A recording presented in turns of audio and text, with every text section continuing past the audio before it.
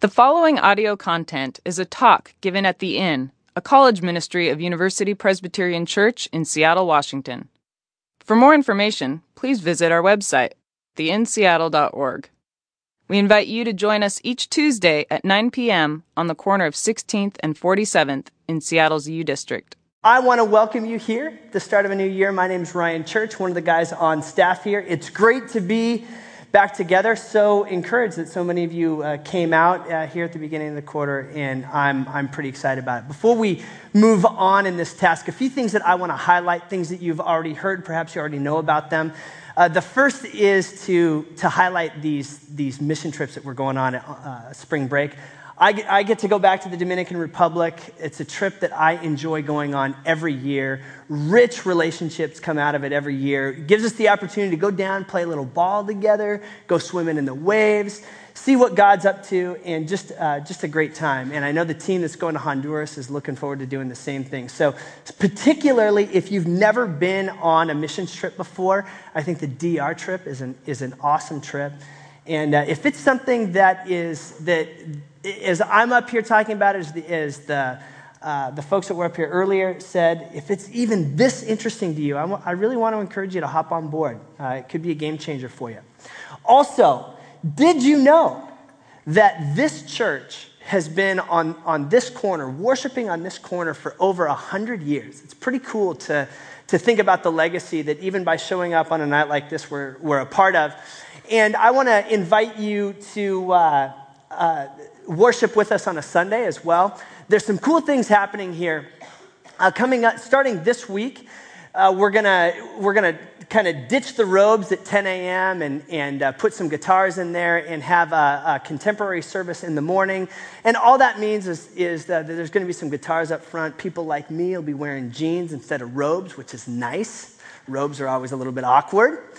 So come and if you're not watching the Seahawks game, come and worship with us at 10 a.m. on Sunday. If not, you're in luck because we've also got a 6 p.m. service. That's the one that I'll be at. It'll feel very similar to what we do here at the Inn, except it'll be down in our sanctuary. But if you want to come to Larson Hall beforehand, similar to Taco Tuesday, there will be a community dinner, which means for you, no cooking, no dishes, great fellowship. Everyone's a winner, okay? So come and join us for dinner either before or after worship in the sanctuary. And then this is really cool. You see that 8:30 Vespers? Vespers is just a cool word for prayer service. And prayer, basically it's going to be a sung prayer service. For those of you that have been to Compline at St. Mark's, there's probably a lot of you that have had that experience. We're going to do something like that, something very similar to that right here in the neighborhood in our sanctuary. Hey, feel free to bring a pillow and just kind of chill out, meditate, lay down in the aisles if you want to, or just engage in prayer. Great opportunities to worship here in this community. I hope that you will come and check out a very dynamic, intergenerational community of faith. Come up and say hi if we bump into each other in the halls, for sure. Okay. I hope your break was good. No doubt I enjoyed my time away. A couple of highlights. Made it up to Whistler Blackcomb, BC in 3 days. Got about 75,000 feet of vert, 50 of it in powder. That was awesome. Yes, skiers and boarders, I'm awesome. Got to come back. One of my sisters, I've got 4 younger sisters. The one that's 10 years younger than me got married, and I got to do the wedding. That was a good time. Out there on the Olympic Peninsula. And then one of the highlights for me was Christmas Eve here. I got to be in the family services, and every year I'm a wise man in the family services. And this year, I know, you guys shouldn't be laughing. I am, in fact, a wise man, okay? But this year it was pretty fun because what we did was we co-opted Gangnam Style to Wiseman Style. Worship Wiseman Style. Hey, holy baby. Whoa, whoa. Yeah, good stuff. Perhaps you haven't seen it on YouTube. There's a good reason for that. It has yet to go viral, but a good time. Not Gangnam Style, worship Wiseman Style. It was good stuff. And then finally, my 2013 is already off to a great start because I don't think in 2012 I made it out to see a movie in a theater the entire year. But already in 2013, my wife Julie and I had a chance last week to go see Les Miserables, and it was awesome. Yes, the gasps are for good reason. If you want to see a film that has some amazing themes that draw from really the Christian narrative, particularly the contrast of grace versus ungrace, it is a great film. Go see it. I've seen it on stage several times, and in my opinion, it's one of those films everybody loves to critique. I loved every minute of it. So go see it. All right, as I said, we're going to begin a new series of sermons here at the Inn in January where we are going to go straight through the book of Philippians. I want to invite you in your core groups or in your individual devotional time to read this book.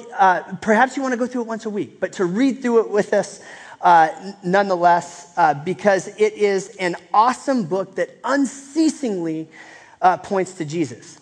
Now, at the same time, even though the Apostle Paul, as you'll see, gets really excited about Jesus in it, he acknowledges that there's a lot of hurdles that actually provide major challenges to one's faith in Jesus. As a result, this group of people that he's writing to, this little church in a town kind of out there in Turkey, is experiencing some major internal struggles. Given those hurdles, Paul makes the case that it is Christ that is the key to life, from beginning to end.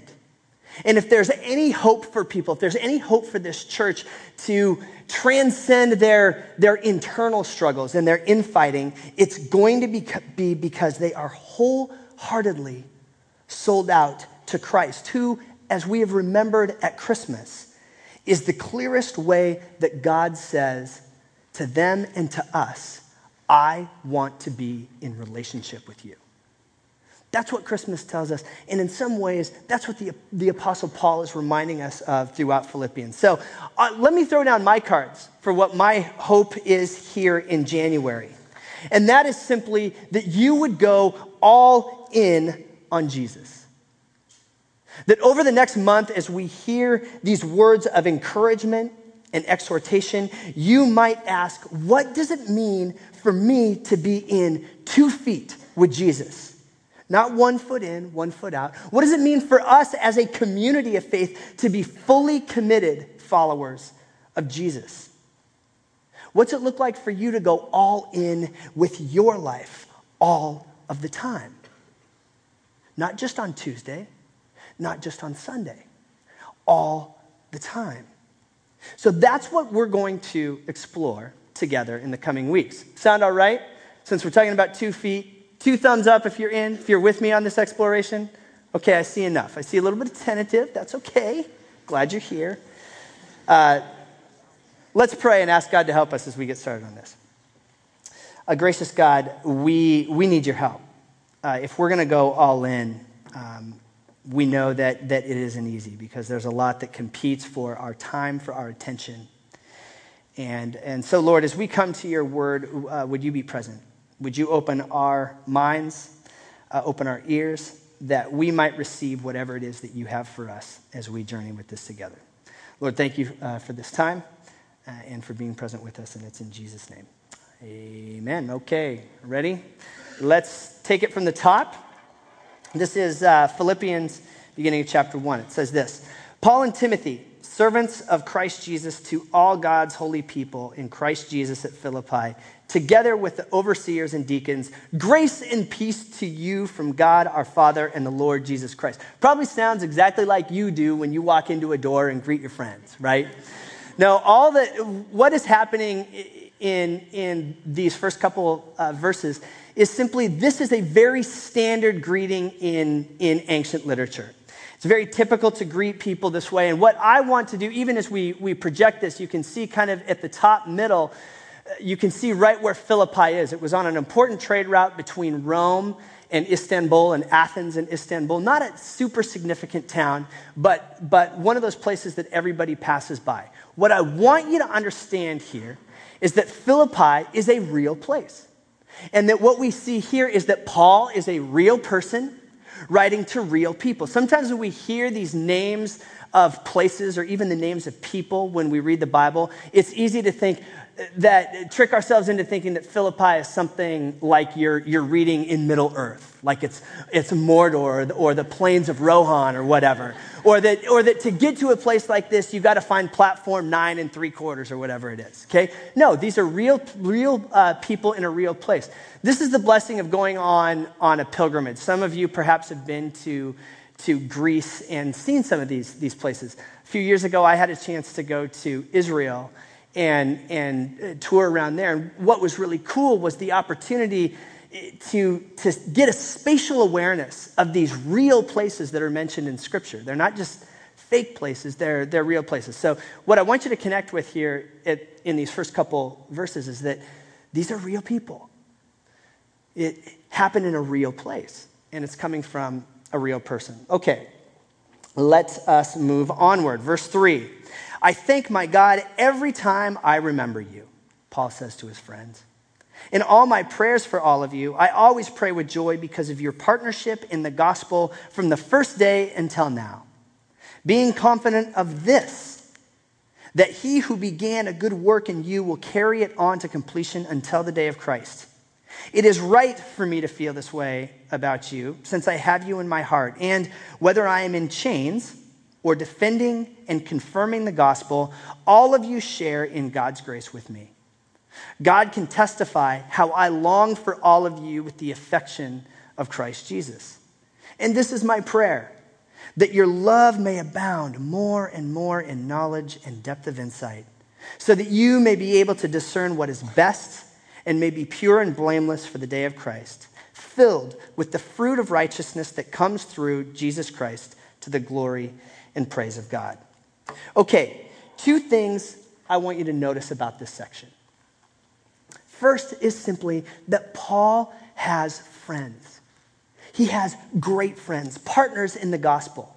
Now, the friendship that is being discussed here, we need to understand, is well beyond the type of friendship that we might think about in a world of social networks and Facebook. In first century culture, friendship between equals was one of the absolute highest virtues. Aristotle is famously quoted as saying, friendship is a single soul dwelling in 2 bodies. You see, friendship was entered into very deliberately, and there was a type of reciprocity that was expected. And of course, this was the way it was with the wider culture, but it was emphasized that much more in the Christian culture. Friends took their friendships very seriously and went to great lengths to have each other's backs. I hope you know what I'm talking about, because I hope that you have friends like this. I know I do. A story that takes us back to the late 90s, before the proliferation of mobile phones and text messaging.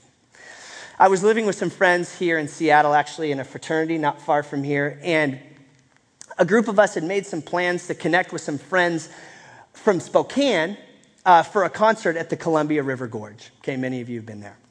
Well, even without phones, it was pretty sweet that we were actually able to find our friends when we got to the concert venue there on the lawn. Pretty cool. And we were able to have a great time, of course. Like many, we packed in some gear, some blankets, some chairs to sit in, and it was a beautiful day. And so at one point, I take off my jacket, stuff it in my friend's backpack. We enjoy the concert into the evening.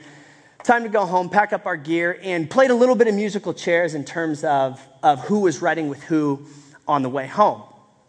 Well, for those of you that have been to the Gorge, you know that the parking situation there is brutal. It's a parking situation where it can often take more than an hour to get out of there and get back to I-90. There's 2 ways out. Well, as we're getting ready to head out, not 30 seconds after a bunch of us had gone our own ways to get to the cars that we were going to be riding in, I recognized, oh no, my wallet and my keys are still in the jacket that's in my friend's backpack. Oh, and by the way, it's the late 90s, so none of us have cell phones. Okay, so I go running ahead thinking, oh, I'll be able to track him down. Can't find him. I go and stand at one of the 2 places that you can get out of the gorge. I can't find them. They don't have a cell phone. Well, long story short, my buddy Josh and a car full of others get all the way back to Seattle.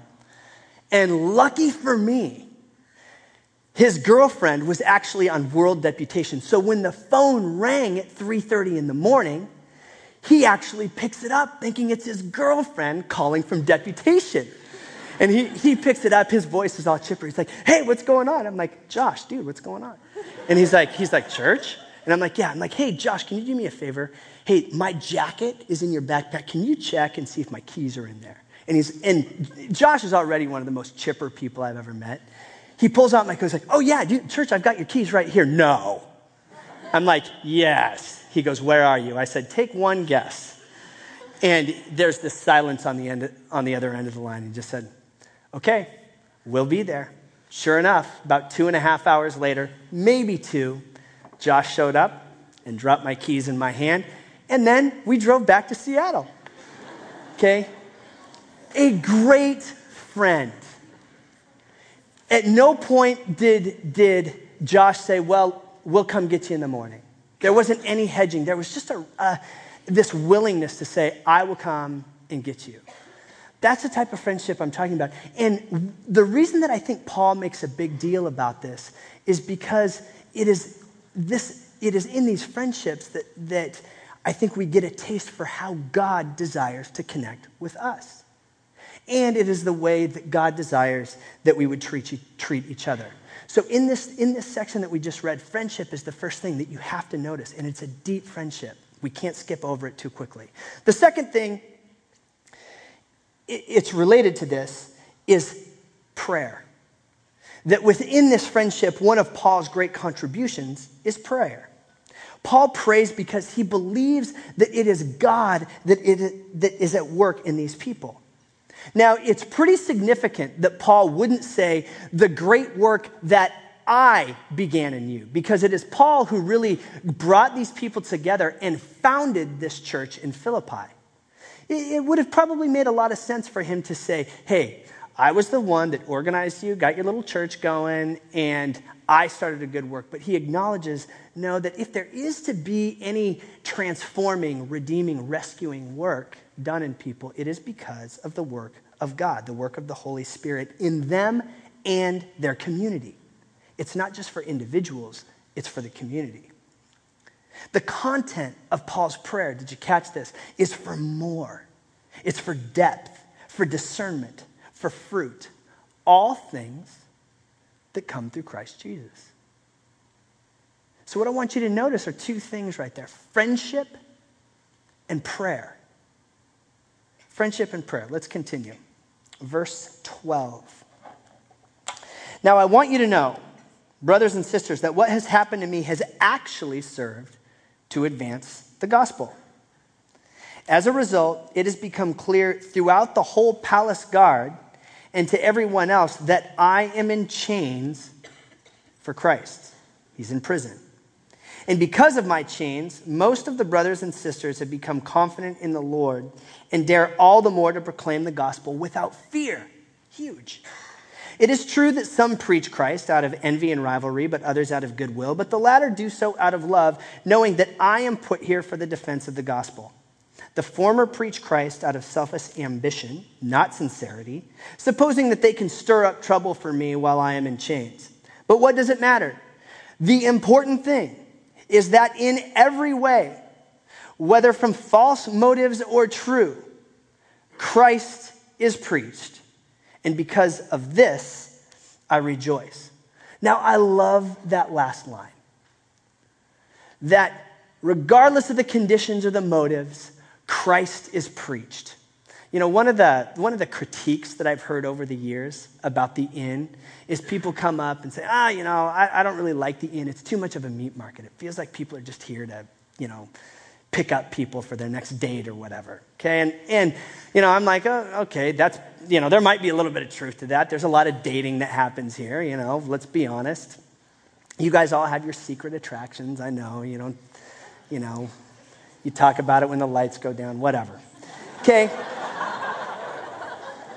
Here's the deal, is that I always tell people, I don't care why people come to the inn.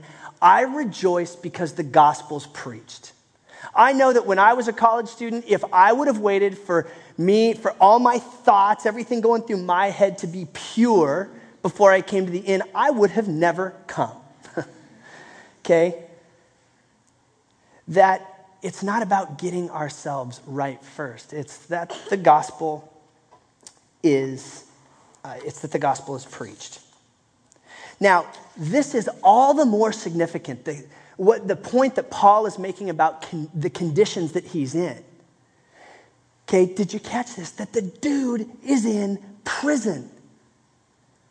Let's be honest, that for everything, for all his enthusiasm, for everything he's saying, the conditions that he is in really, really suck.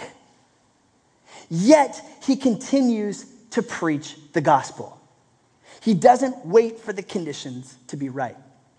Now, I'm not good at a lot of things in my life. I'll be straight up on this. There's not a lot that I'm good at, but if there's anything that I'm really good at, it's procrastination, okay?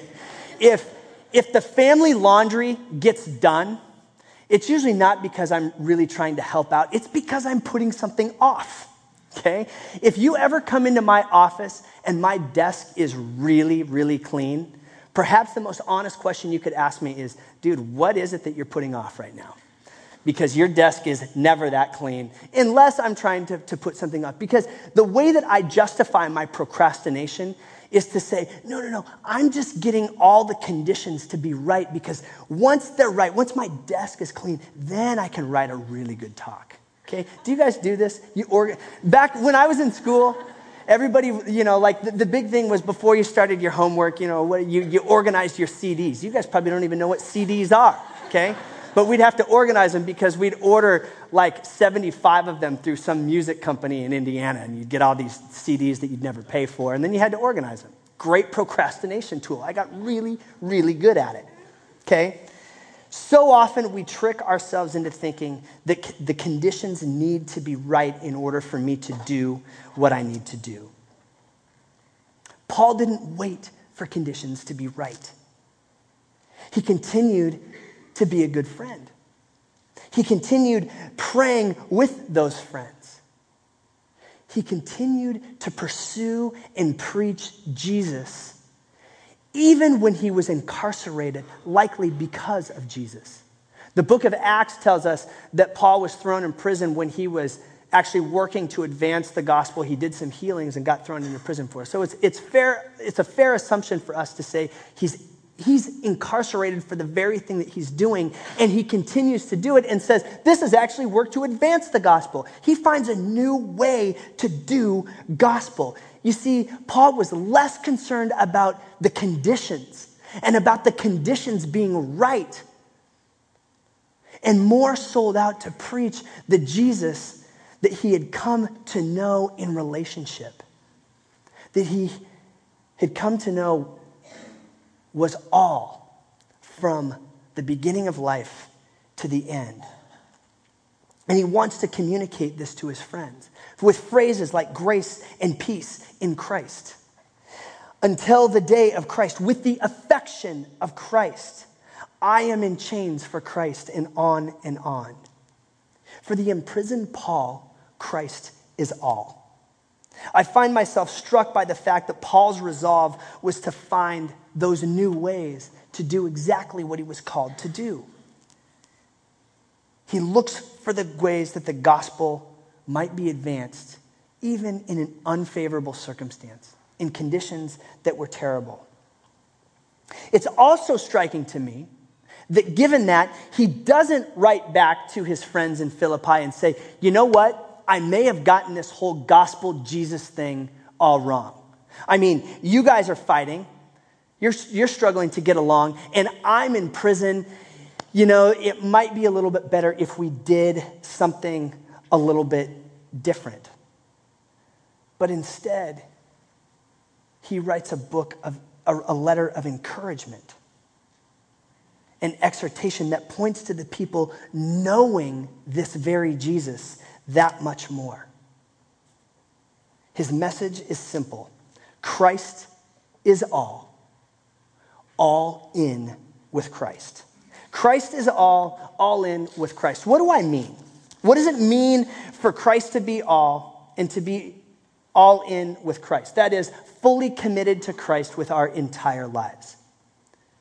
A few reflections before we sing a couple more songs. It means that we need friends. As we have discovered and will continue to observe, Paul experienced a special friendship with this group of Philippians.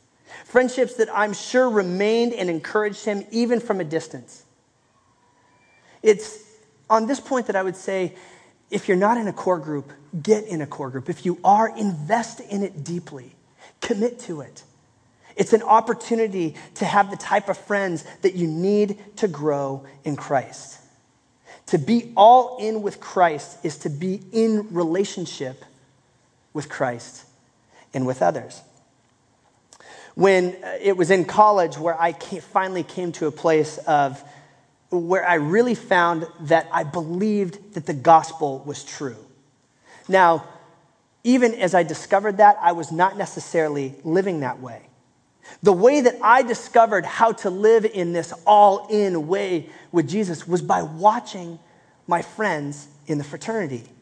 I watched guys in the house live out their faith, and it was really by watching them that I gained a vision for what it meant to live out a life in response to God's grace. I had friends ask me questions and really listen. I watched friends go on these mission trips that proved meaningful and formative. I saw friends turn down prominent internships to go on deputation and serve around the world for 2 months.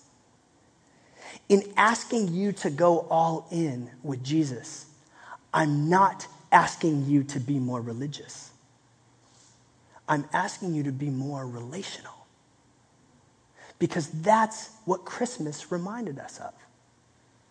That following Jesus is about relationship. It's about being in relationship with others and being in relationship with Christ. It shows us, it reminds us that this is the way that God wants to be in relationship with us. It's a friendship. It's a sharing. It's a participating together. You need friends, and you need to be a friend. 2, it means you need to pray. If there's anything that I'm tempted to make a New Year's resolution on, it's my prayer life. For me, prayer is often very unnatural, probably because I get too religious in it and not relational enough. It's something that I struggle with.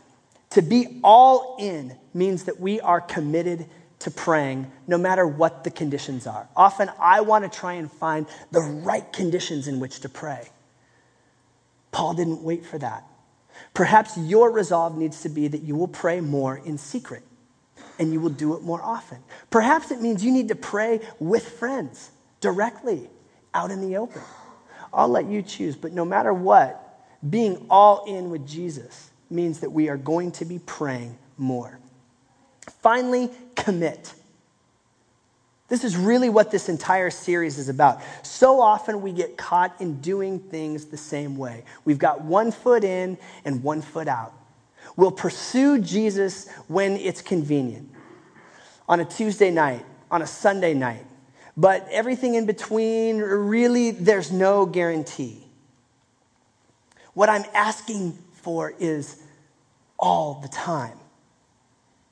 Commit even when the conditions are not necessarily right. Often I hear people talking about, when this happens, then I will do that. When I get married, I will stop sleeping around. When I have more time, I will read the Bible. When I have more money, that's when I will give. We're waiting for the conditions to be right. I want you to commit to following Jesus now. Even if it's inconvenient, even if it's hard, even if it requires a change. Why? Why does the Apostle Paul encourage this? And why can I stand up in front and give that challenge? Because God has stepped into our unfavorable conditions. He did so as a baby. He did so as Jesus and entered into a relationship with us, with humanity, that offers rescue and redemption. And God can handle it. Whatever condition you may find yourself in right now, do you know that Jesus can handle it? You don't have to get yourself right first. Jesus can handle it. Christ is all in with Christ. What's the hurdle you need to hop over? What's the hurdle that Jesus is calling you across to meet with you? Consider that. He who began a work in you will see it through to completion. As the worship band comes up, let me read a couple more verses from the end of chapter 1, and we'll pray and sing a few more songs. Let's hear even these words as a prayer, kind of the response. It says, whatever happens, as citizens of heaven, live in a manner worthy of the gospel of Christ. Then, whether I come and see you or only hear about you in my absence, I will know that you stand firm in one spirit, striving together with one accord for the faith of the gospel, without being frightened in any way by those who oppose you. Let's pray. Lord, help us to be all in. Give us the courage to do that. Help us to know that you are strong enough and that you can do it. That you can rescue us, that you can redeem us. Lord, simply that you love us. Lord, thank you for who you are and that you can be trusted. Now help us in 2013. Help us as we journey together. Help us to know you more. In Jesus' name, amen.